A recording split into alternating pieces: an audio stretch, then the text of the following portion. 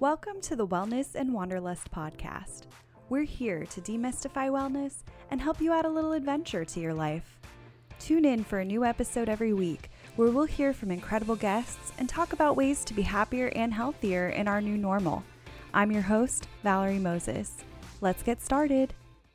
Hi everyone, welcome back to Wellness and Wanderlust, where we share practical tips for creating a life you'll love. Whether you're a longtime listener or brand new to the show, I just want to thank you for being here today and for joining me on this journey.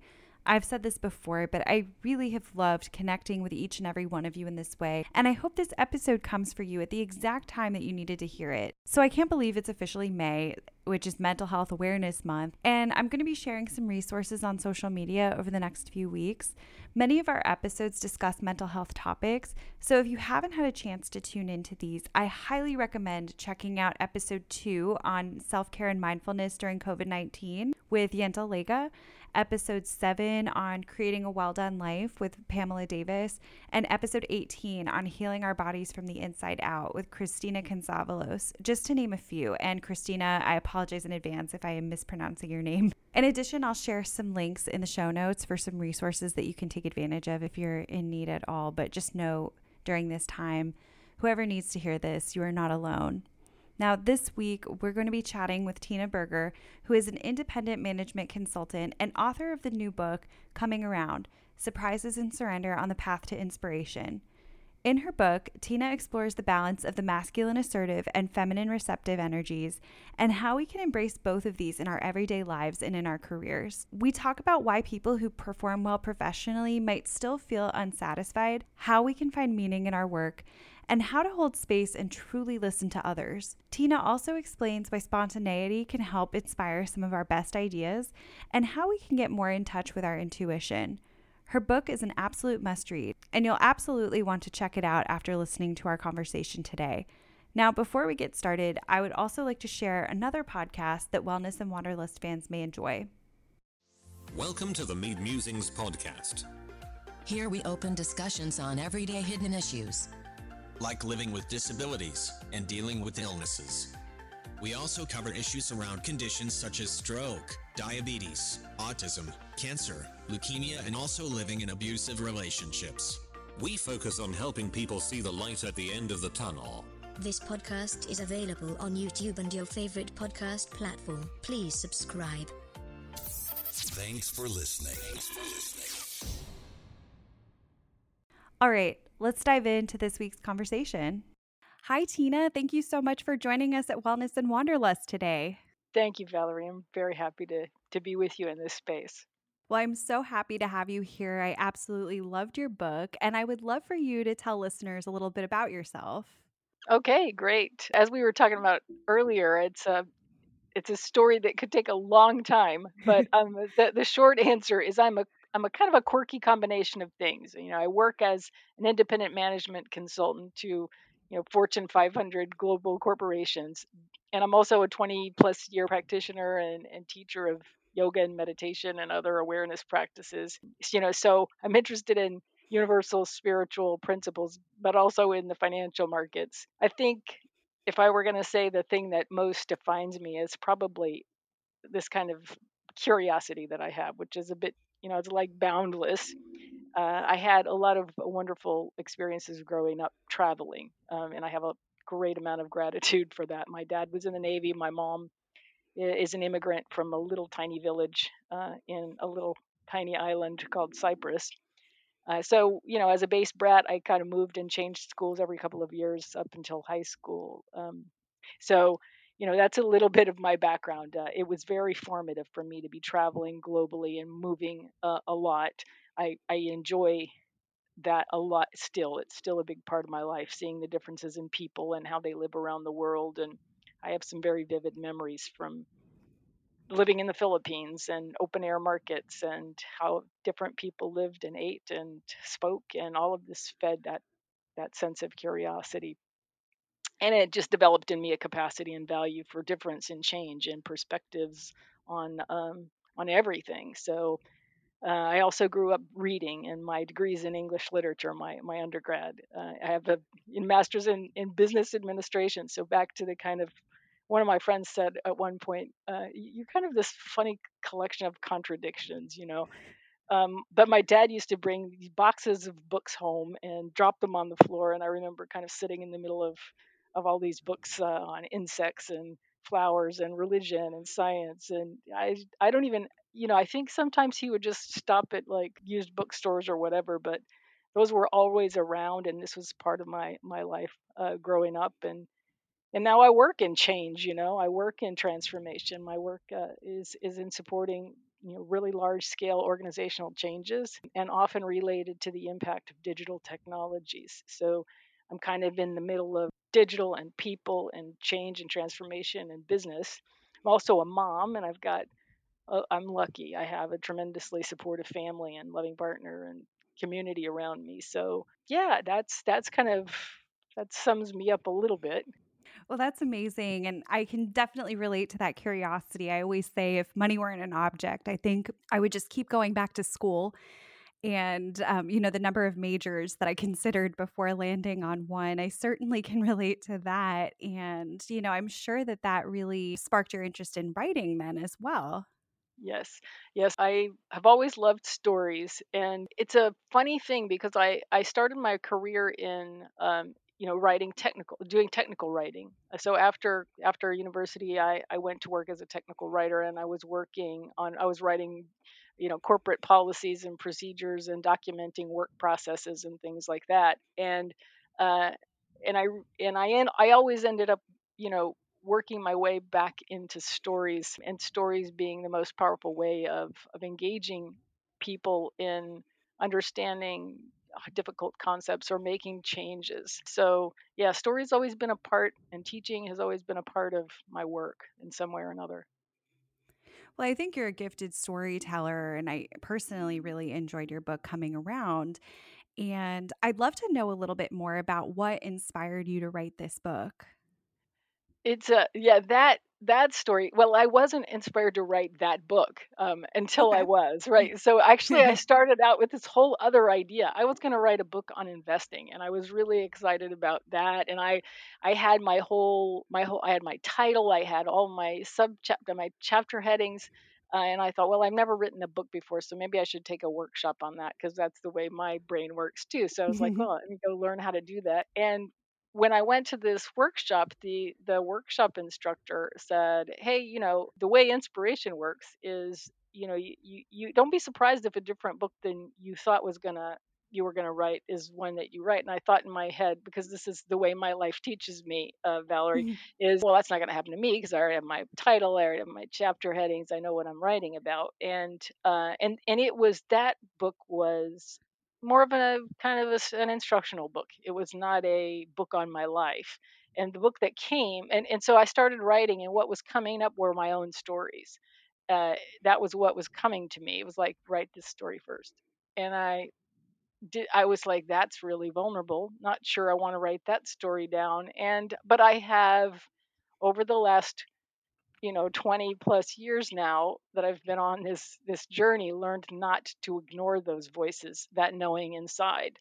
And so I ended up listening to it, and I wrote that story, and I did it. I don't ever do it easily. I go, oh, all right, fine, I'll write the story. So I write the story, and I'm in this internal little argument dialogue with myself, with my own inspiration, with my own receptivity, going, well, I don't think you know what you're doing, but I'll go ahead and write that story. But now I don't know what I'm going to write next. And then, of course, the next story came, and I was like, fine, I'll write that story, but I don't see how it relates to the previous story.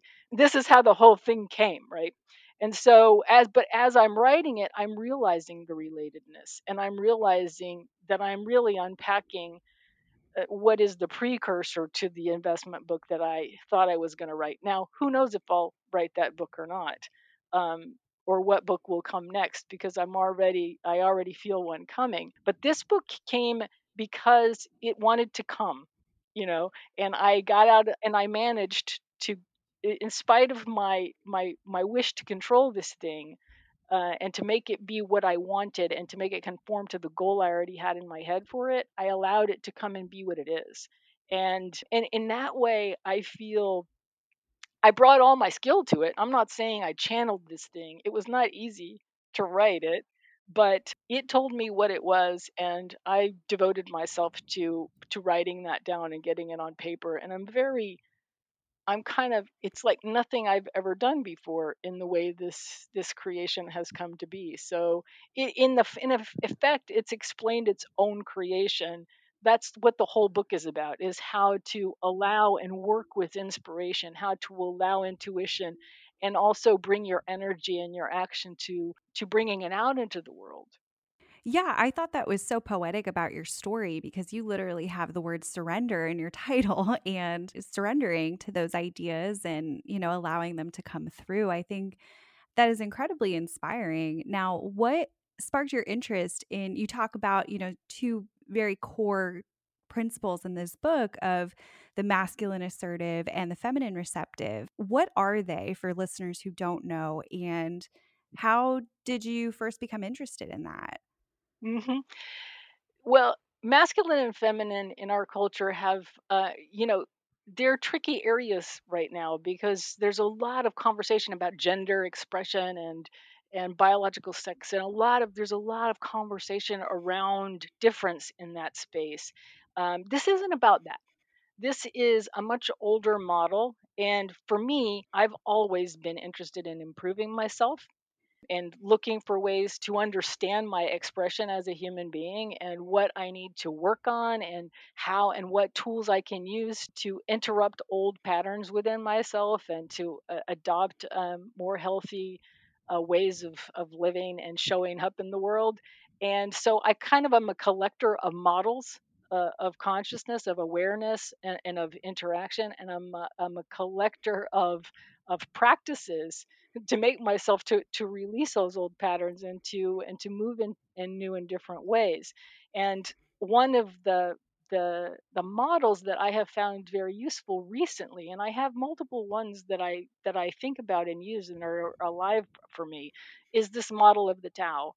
And I'm probably not pronouncing that right, but the Tao is that yin and yang symbol that you sometimes see that's half white and half black. And this is a model of balanced expression that comes from Eastern spiritual teachings. And it depicts a whole that is an equal balance of the yin expression, which is the feminine receptive. So it's really about our ability to receive, and the masculine is in balance with that feminine, and that's the assertive expression. And so these are equally valuable expressions of the human spirit, of the human life. So yang is about we're actually much more familiar with, Mhm. and much more oriented to in Western culture, and particularly in the U.S. And that's about kind of doing, and building and planning and goal setting and logical linear processes and individuality, and the yin or receptive aspect of humanity. And we all are wired for both of these things. We all have the capacity to assert and receive. um, and so it's really kind of a check-in to go, well, are we balanced? That would be what the model would be used for.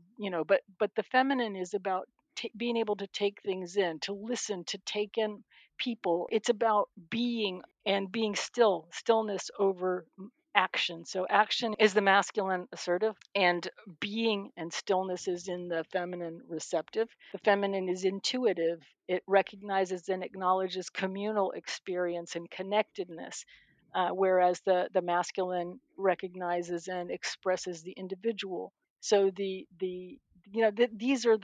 is the kind of comparison that we're talking about. That so if we think about even the breath, the inhale is the receptive feminine, and the exhale is the assertive masculine. So these are things that work in harmony with each other. So we're looking for a harmony. So for me, that's how I started looking at this, and realizing that when I looked at my own life experience, I realized that I had geared a lot of my own habits to be more oriented or unbalanced toward the masculine assertive expression, because that's what gets affirmed, recognized, paid for, acknowledged, and awarded and rewarded in our cultural and systemic context in the West. So it kind of teaches us to tune out, and to undervalue listening, emotional connection and emotional expression and intuition in favor of, right? So both are equally valuable. And I wouldn't say, oh, we need to not be we shouldn't be logical. We shouldn't be, Hmm. active. But what's the balance of those things? And how do they look in me? And where do I want to grow myself and experience my life more? So that's really where it came from. Yeah. That makes a lot of sense. And I agree that society really does seem to value us more when we are doing all of the things. It's a very go, go, go society, especially pre pandemic. I think the pandemic maybe has forced us to slow down a little bit and listen to ourselves a little more. But I think overall, I think a lot of times in our careers, we're so focused on that masculine assertive side. And maybe that's making us less satisfied in what we're doing. Yeah, one of my experience is that we get taught a lot. Put your goals, get your goal together, and get your plan together, and grind. Like that's what you have to do. And so I know how to do that. I learned how to do that. That's what we do to be successful in school, and that's what we do to be successful in work and business. Get your goal, get your voice into the room, be assertive. Don't be talked over. But those things in and of themselves are when you're creating a goal, where is it coming from? That becomes my question, and that's sort of what led me to a lot of the deep work that I've done is, well, okay, but why is that my goal? Or why is that our goal? And when I started looking into business to try and connect my own meaning and my own sense of satisfaction to the goals of a business, I was having a really hard time with that. So I wanted to Mhm. find something that was inspiring in my work. And I kept coming up with the reason for us to be as a business, the reason why we're here is to grow and get bigger. And I'm like, that is to make more money and to have more profit and to create more jobs. And I was like, that's not enough for me. And why? Okay, so if you told me to create more jobs and to grow it, to create more jobs, okay, I can go there. But what's happening is we're creating jobs, but the jobs pay less, and so we're creating more work, but we're creating also systems that are perpetuating really unhealthy and unsustainable futures. And so that's not like the number of jobs isn't enough, you know, and the Mhm. profit in and of itself, I can see a lot of. So, what you're hearing is like what my process was to go, okay, I don't think we're really doing inspired work as a collective because potentially back when we set these systems in motion, there was a beauty in them, there was an inspiration in them. But now it doesn't feel like that to me. So, inspiration doesn't happen without us being open to the question of what is needed. What is needed? What is exciting? What are the challenges we're dealing with that we could collectively get together and solve that would serve, right? What would serve the future? What would serve life? What would serve beauty in the world? And are we doing that? I think that's a great point, and I'd love to know too. I think it can be difficult sometimes to pinpoint what is needed. How do we tune into that? Well, you have to be receptive because inspiration doesn't happen unless we're still. And I didn't fully apprehend that until I started being still enough to realize what I was being called into next. And I don't say that like I get a voice all the time, although weirdly, sometimes I do. I'm not really that, I didn't, I'm not really that kind of, I don't think of myself still, even though probably I'm lying and I am this kind of a person now, Valerie. But but I don't think of myself as somebody who is just like, I'm not the kind of feather earring type of, like I'm a practical person and I've been able to kind of create this successful professional life and all of that.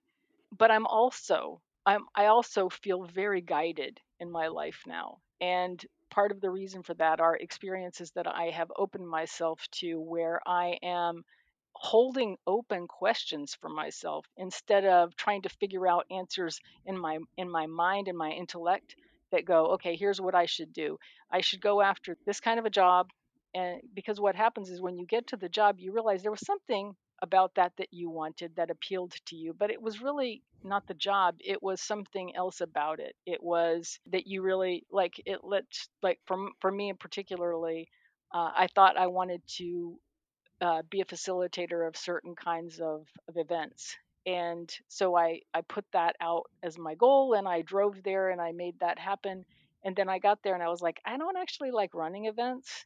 I Mm. don't like organizing events. I don't want to do them all the time. I probably want to do them like every quarter, right? Not as a Mhm. lifetime, not as a career. But I wasn't open to getting that information all along the way. And so I was pushing this boulder uphill and then I got there and I was like, I don't even like this. This isn't what I want. So what is the way of understanding? So there's a dialogue that you're constantly in with inspiration and with a knowing that's beyond yourself that you can only get if you stop every day, settle in, and inquire and be open to inspiration about what feels most right in your whole spirit and your whole body and your whole beingness. And sometimes I'll have a person's face flash into my mind, and sometimes I'll have a direction that comes into my understanding. Like I've done the same kind of practice now for almost 20 years where my meditations have been seated. And about 2 months ago, not too long before the launch of this book, I was doing my meditation practice and I got a very strong it almost felt like a voice, but it was this would be a really good time for you to stand up. And I thought, well, this is resistance. Initially, I thought this because I'm stubborn. I thought this is resistance to my meditation. And so I just kind of mentally waved it off and it was almost like a tapping on the shoulder. This would be a really good time for you to stand up and move in some kind of a flow. And I thought, okay, what is this?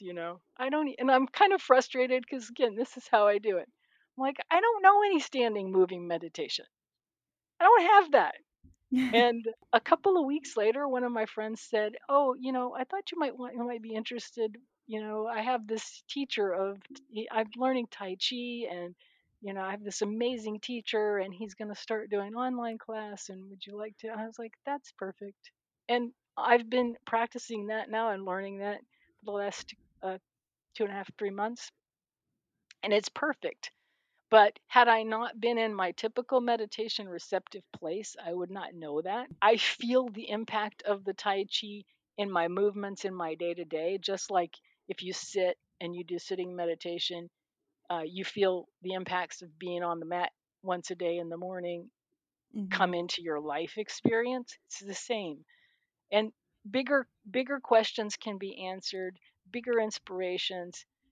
I'm only looking for the next right step and I'm holding a vision, not a goal, but a vision of how I want to serve and be in service in my mind at the same time. But I hold it loosely because I know that that's subject to change. The vision's probably not going to change too much, but the how, I don't know. Mhm.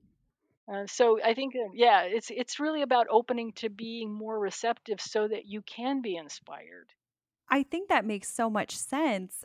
On the other hand, it can be really hard for us, I think, sometimes to tune in and to trust ourselves. And I know in the book you have a story about going to see a psychic, and she had said that you were not fully embodying the physical experience of life, holding most of your energy outside of the body. And I think so many of us, myself included, can be guilty of that. How did you make that transition over time to be really tuning into that and to have those receptive practices? And for those who find the idea a little intimidating, maybe they are very action oriented and not really sure how to be still. What are some things we can do? What are some practices that people can start to incorporate into their lives? I'm a really good example of that because I got it wrong a lot. I mean, so that if you ask me, well, how I learned, I'd say I got it wrong a lot, and I had to be willing to. And I say get it wrong, but I'm much more compassionate with myself than that. But I had to give myself permission to not be perfect and to create like a space for myself to experiment, because Part of being receptive is being receptive to what does not feel right to you. So if you tell me I can't do sitting meditation, I'm not going to tell you, oh no, you can and you have to and you should. Hmm. I'm going to say, okay, I trust you. That's a real thing. Hmm. There are lots of reasons why that's challenging for people that have grown up in this culture and we're so bombarded and overwhelmed sensorially. And the idea of removing all of that and being still when you have a to-do list that's way too long for the day, that's not what we're going for.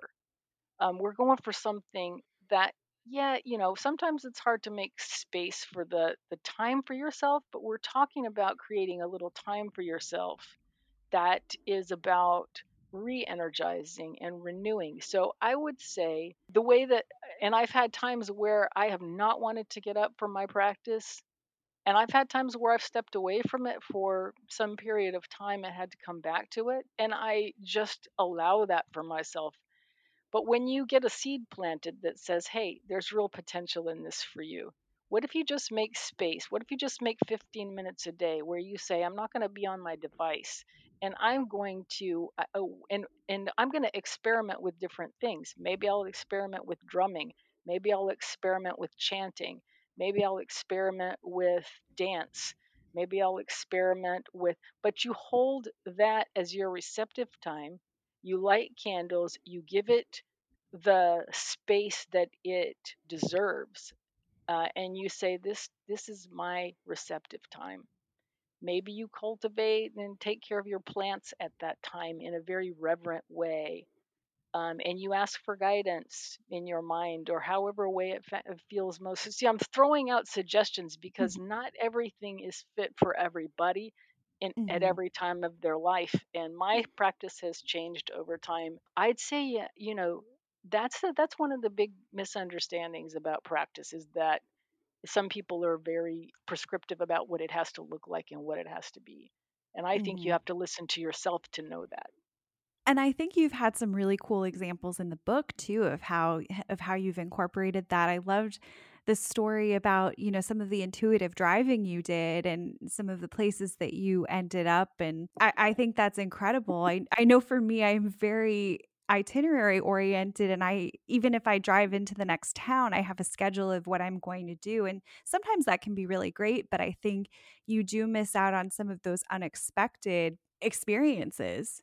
I think we're really missing spontaneity and surprise.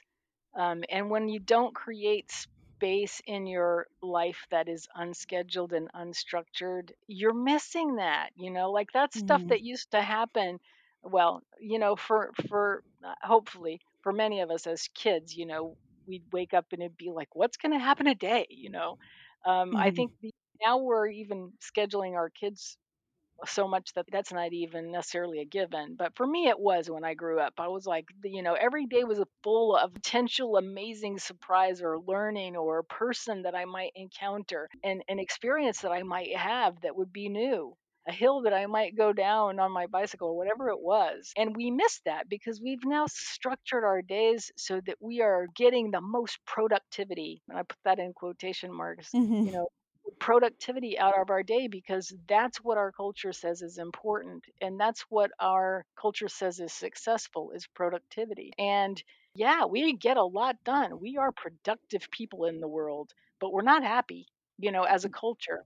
So it's not really working for us. And our systems, if you look at the impact of them, when I first came into the workplace and as I was growing up, there wasn't this understanding that there wasn't this visibility to the impacts of our economic systems and the work that we are spending so much of our lives doing on the world and on the planet. Now my kids, and myself too, we see the impacts of these things on a daily basis. We understand the impacts of our corporations, and I don't want, like, if I say, even in the context that I work in now, which is big giant, corporations, if I say, hey, we're killing the planet, no one argues with me. They don't. They might argue with me about exactly how that's happening or what, you know what I mean, like the specific details, but not that it's happening. To me, that's Yeah. that's a call to action to change this thing. to tune into what could we do different? How could we work together in a different way? What are the outcomes we really want? Are these them? Yeah, I completely agree. And, you and I were talking about this a little bit earlier about, the majority of our listeners are millennials. And one of the things very common with this generation is, wanting our work to be meaningful and wanting to make a positive impact on the world. But oftentimes to get a paycheck, we may not be able to do that. So we struggle with being very aware of how we may be negatively impacting the world, but we really do want to make a difference. What can millennials be doing right now to pursue more meaning in their work and still be valued by their companies? That's the dilemma that we're in. And that's the work that I'm called to personally. I think it's not an easy there's no easy pat answer for that, except that we need to learn how to engage with each other and be creative of the future that we want. And to me, the agitation is important. The Mhm. continued examination of the systems that millennials are kind of famous for doing and being picked on for, you know, that's important to keep doing. Like my generation, and I'm like a 1964 baby, so I'm the last generation, I'm the last year of the baby boomers. So I'm right there in that little pre-Xer blast of the baby boomers. But the baby boomers were idealists that then got pulled, they were like the flower children that got pulled into and kind of ended up having to conform to these systems and didn't fix them. We did not fix them. And that's my feeling is that we really have to we have to recreate them. We have to reinvigorate them. We have to stop defending them as this is the best system in the world and more look at them with new eyes and say, what do we really want to serve? What do we really want to have happen? Because when I look at the trends, I don't think they're healthy. I think that the challenges that we're getting from younger generations, they're correct. If I said, I always say we taught our kids very, very well to care about their neighbors, to care about their peers, to care about people on the other side of the world, and yet and to care about the planet, and yet all of our systems are destructive of these things. And so I'm not surprised, and I'm actually quite proud of our kids, and I want to come back to the table and say, hey, let's fix this. But I don't think it's easy, and I don't have an easy answer for you on that, except to keep doing what you're doing, to keep highlighting it, to keep pushing for and getting engaged in discussions. But I also think we have to get better at those discussions. We have to get better at listening to each other. And you didn't have a lot of great models for that. And when I look at the conversations that are happening kind of worldwide, or not even just worldwide, but definitely, you know, you just have to look at Twitter and Facebook and Mhm. some of these other places to see how bad we are at actually hearing each other and validating each other's points of view and just taking in the pain that we are collectively feeling and causing. Because if in the feminine receptive aspect, we know that we're connected to everybody and everything on this planet. So the more we sort of hold ourselves as separate and say, I'm going to argue with you, and I'm going to win this argument. You might win the argument, but you're still hurting from it.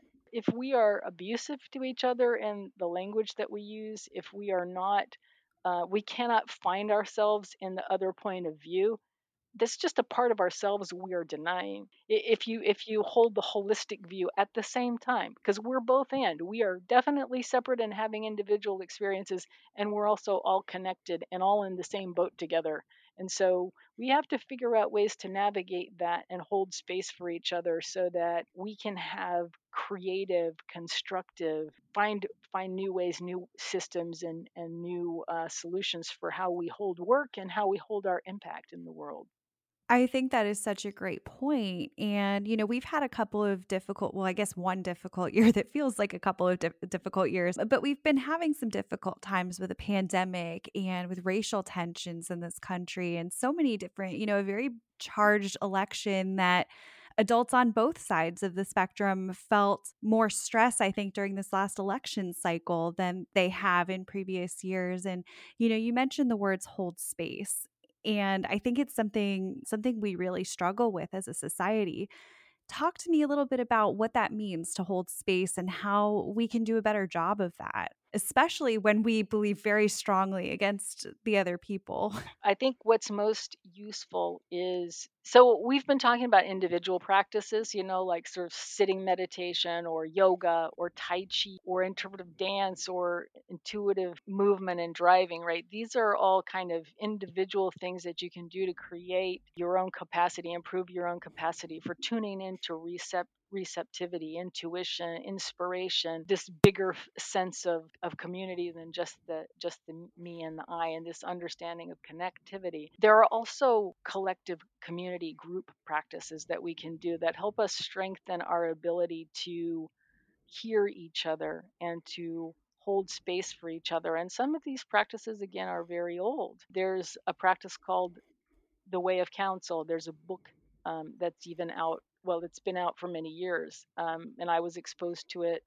the first time in a class, and it was very moving for me because we have to be taught out of our habitual patterns of being in dialogue with people, even in corporate and our work scenarios. What we call collaboration is not really collaboration. Hmm. We have, let's just say we have 8 people around the table, and we're going to brainstorm ideas for solve how to solve a problem. This becomes a competitive exercise typically. It's each Hmm. person comes up with their idea, and whoever's idea, and then we try to quickly come to a consensus, and I put that in quotation marks, on what the best idea is, which often ends up being the idea of the most assertive, most rational, most logical, and most overall confident and successful person in the group. It may not be a terrible solution. I'm not saying that it is, but it's not collaboration. This Hmm. is just one more way of contextualizing the competitive individual perspective that we have. So, what is real co creation and what is real collaboration and what does real problem solving feel like until we can actually really get out of our own agenda as an individual person and as an individual contributor and take in the full extent of the person who's actually speaking with us, which means telling somebody else is telling you a story. You're not thinking about what your response is. You're Hmm. not answering questions in your mind. You are completely present with that person and all that they are and all that they're saying, and not just parsing their words, but actually feeling into that person and being fully receptive to that individual's expression in that moment. That is a very different experience than most of us have, and most of us have been taught to have with other people. So that's a whole different way of being, and one of being with. And when we learn how to do that, it opens up so much richness and so much more possibility for different solutions than we can even imagine as individuals. And I describe a couple of those scenarios in the book, but I've had many of them, but only recently, Valerie, because only recently have I been in company of other people that have been able to hold that space with me. But even if just 1 or 2 people are doing it, and you have the right kind of, because you have to create a container, you have to Hmm. create a container for that kind of engagement with people, and everybody's kind of got to be willing to go there. But yeah, there's a whole education and a whole set of practices that can enable us to do this. We just have to identify it as a need, and we have to identify it as something we want to collectively do. And so the best way to do that is to learn how to do it, and do it in the groups that you're in, and find other groups that give you the opportunity to practice that so that you can bring it to more and more people, because it's just something we're unpracticed at and have not learned to do. And, I think once you have 1 or 2 situations where you see that, you go, oh my gosh, I didn't realize this was possible. I didn't realize it was the thing. I was with people from all over the world for 12 days, and I ended up having had a series of these kinds of interactions. There were things that we could actually talk about anything. We weren't similar, We didn't have similar backgrounds. We didn't have political affiliations that were similar. We had different experiences, and there was nothing we couldn't approach in a conversation with love, which was, it just blows my mind still. I love that. And I honestly think that, not only will it help us to better solve problems in our workplaces and in the world, but I think holding that space for others and really being receptive to their story helps us just build our personal relationships as well.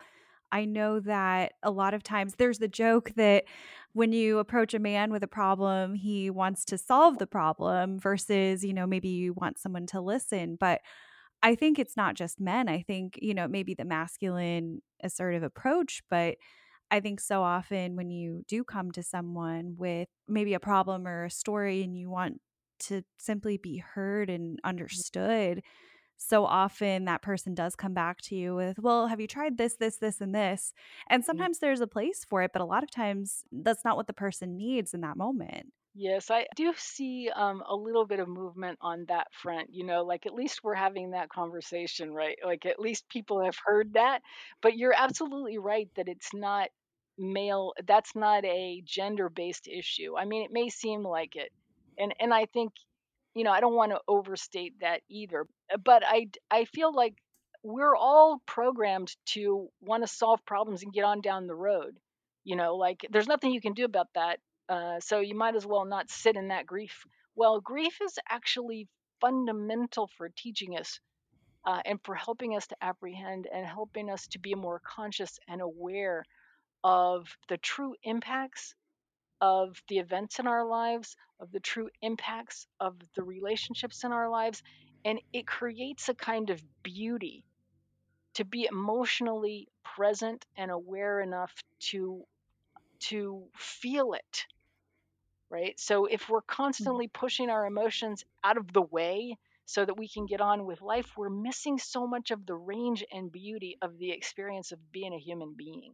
I've definitely experienced that. I know there have been times where I pushed my grief aside, maybe masked with food or being busy, and the grief doesn't go away. It ultimately manifests itself in ways that are really not productive, anger and hurting relationships. And I found when I really let myself sit with an emotion and hold space for myself in that respect, I can get through it a lot easier. I can learn from it if there's something to be learned and you move forward. And I don't think that's possible if you, kind of push it away, stuff it back. That's a beautiful realization that you're expressing, which is you can start by holding space for your own emotions, even if people around you are not practiced at it, because what that does is it creates within you a comfort around other people's emotional depth and experiences and difficulties. And also, you're able to hold that for yourself. You're also able to kind of quietly and receptively hold that space when somebody else needs it. Yeah, you're creating your own capacity for being able to do that, because sometimes we comfort people, and we give them those messages about, there's nothing you can do about it, might as well, let's go get lunch or whatever. When we do that, we're also contracting. We're actually, what we're doing is comforting ourselves at the same time. Mhm. So we need them to be in a good mood. We need them to feel good for us, because it makes us uncomfortable to see other people in pain. Because it reminds us of our own pain, because it makes us feel helpless, because, that's not what we value here. So those are good things to remind yourself of. I need to allow myself space for the processing of this. And, we were talking about morning practice earlier, and that is where some of my grief comes out about this pandemic. I recognize we're seeing a spike in anxiety, we're seeing a spike in depression over this last year. We're seeing some real impacts of this pandemic and the associated isolation on people. And in my life, like I said, I'm very fortunate, but I feel the collective pain that people are going through on some level or another. And sometimes that comes out in my morning practice, and Mhm. I just weep, sometimes for 10 minutes, sometimes for longer. And I just allow myself that time, because it's true. This is not me being overreactive. this is me being true to what's happening. People are hurting. Mhm.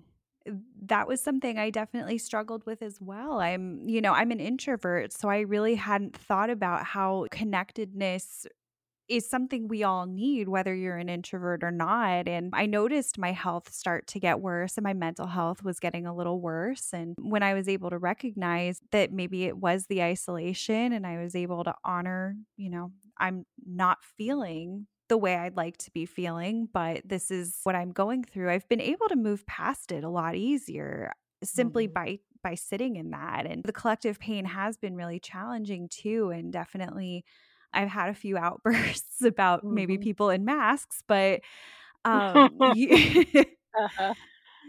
but I think, honoring that, it definitely is. We talk about productivity or not, it is actually the more, in my opinion, the more productive way to handle it. Yeah, I think becoming more aware of, tuned in, allowing ourselves to bump around in our emotions a little bit more.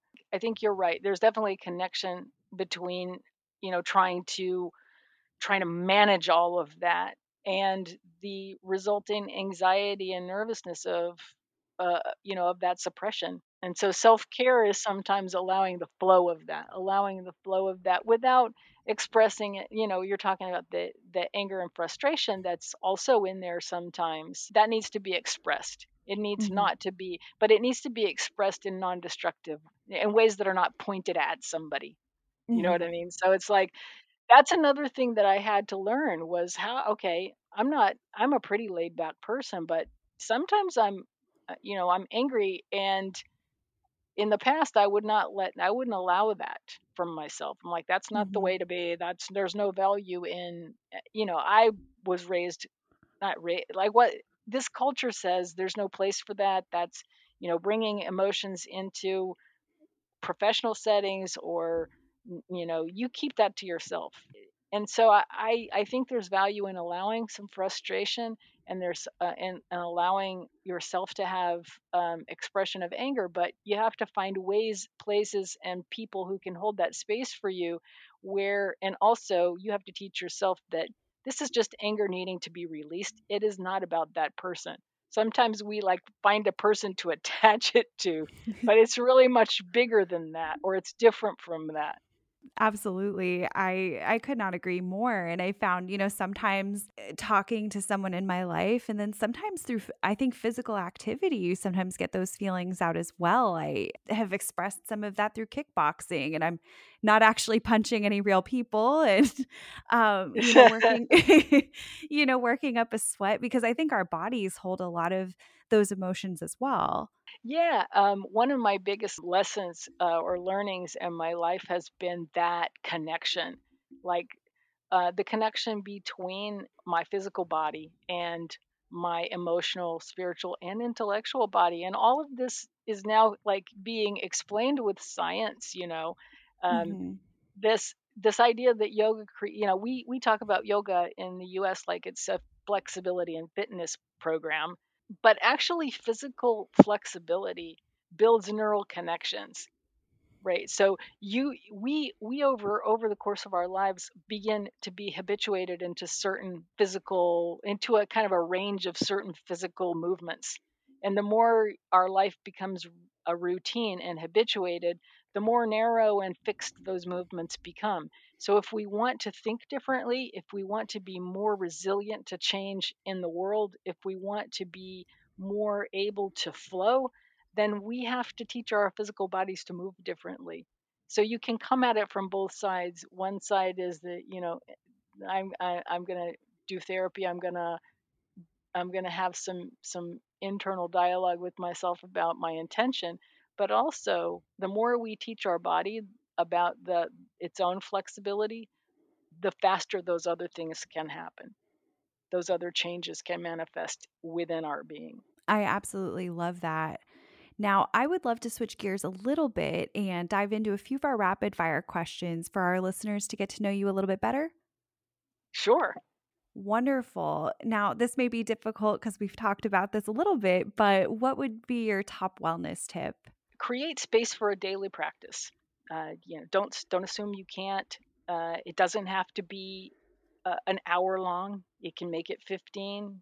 Figure out the things that feed your spirit and do those in that time frame, and experiment with some different things until you find one that feels like you. I love that. Now, where is your favorite travel destination? Ooh, these are hard because it's the next one on the list, whatever that one is. But I will say we have a little retreat in the Northeast Kingdom of Vermont called Mandala Ridge, which is my favorite place to go and recharge. It sounds beautiful. It's gorgeous. Oh my gosh. And I feel like we're getting to the time of the year that has to be so nice to go.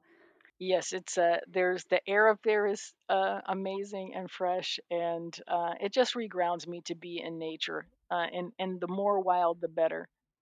Definitely. Now, if you were an animal, what animal would you be and why? Well, I actually really like I know I am an animal. Like I really Yeah. like the being this human animal. I love this life and I truly do. Like every day I'm like, thank God for this body and this little animal being that I am. But, most often I do notice and connect with the different kinds of birds of prey, with kites and hawks and those animals. They're absolutely beautiful and just amazing to see. We have quite a few in Florida and a raptor rehabilitation center not too far away, and it has been so cool to get to see them and just amazing animals. Now, if you could master a completely new skill, what would that be? I'm always doing that. So right now I'm trying to master Tai Chi. That's going to be a lifetime of. It's one of those things that you can always get better at, and you're always. That's actually the beauty of so many practices is that they teach you how not to be perfect. I'm also working on 3D character development, which Wow. is so I'm constantly like looking for the next thing that I want to, but I do want to master that. So that's I just started. That is so cool. And then finally, what is next on your bucket list? Well, launching this book is a big one. This is the first book that I've written, and so it's a manifestation of a lifelong dream. So I'm very happy with that. Some of the others are travel. I really like to visit northern Africa. I'd like to visit Morocco and Egypt. Those are places I've never been, and they kind of they have a little light around them in my mind.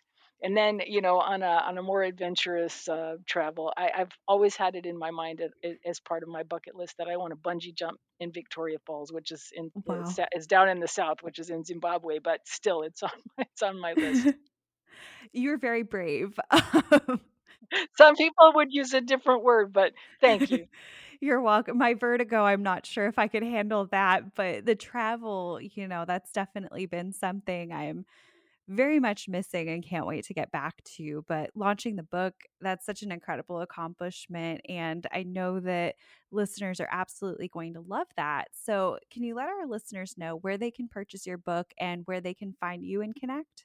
You can find information about my book and me on my website, which is at tinaberger.com.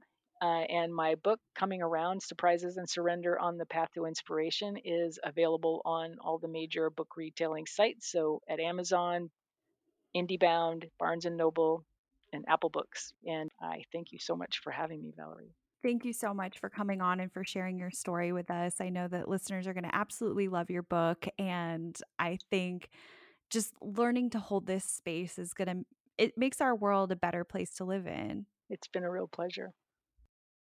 Wow, what an incredible conversation. I loved chatting with Tina and learning about embracing that feminine receptive energy that we talked about today. Now, I'm someone who can be really type A.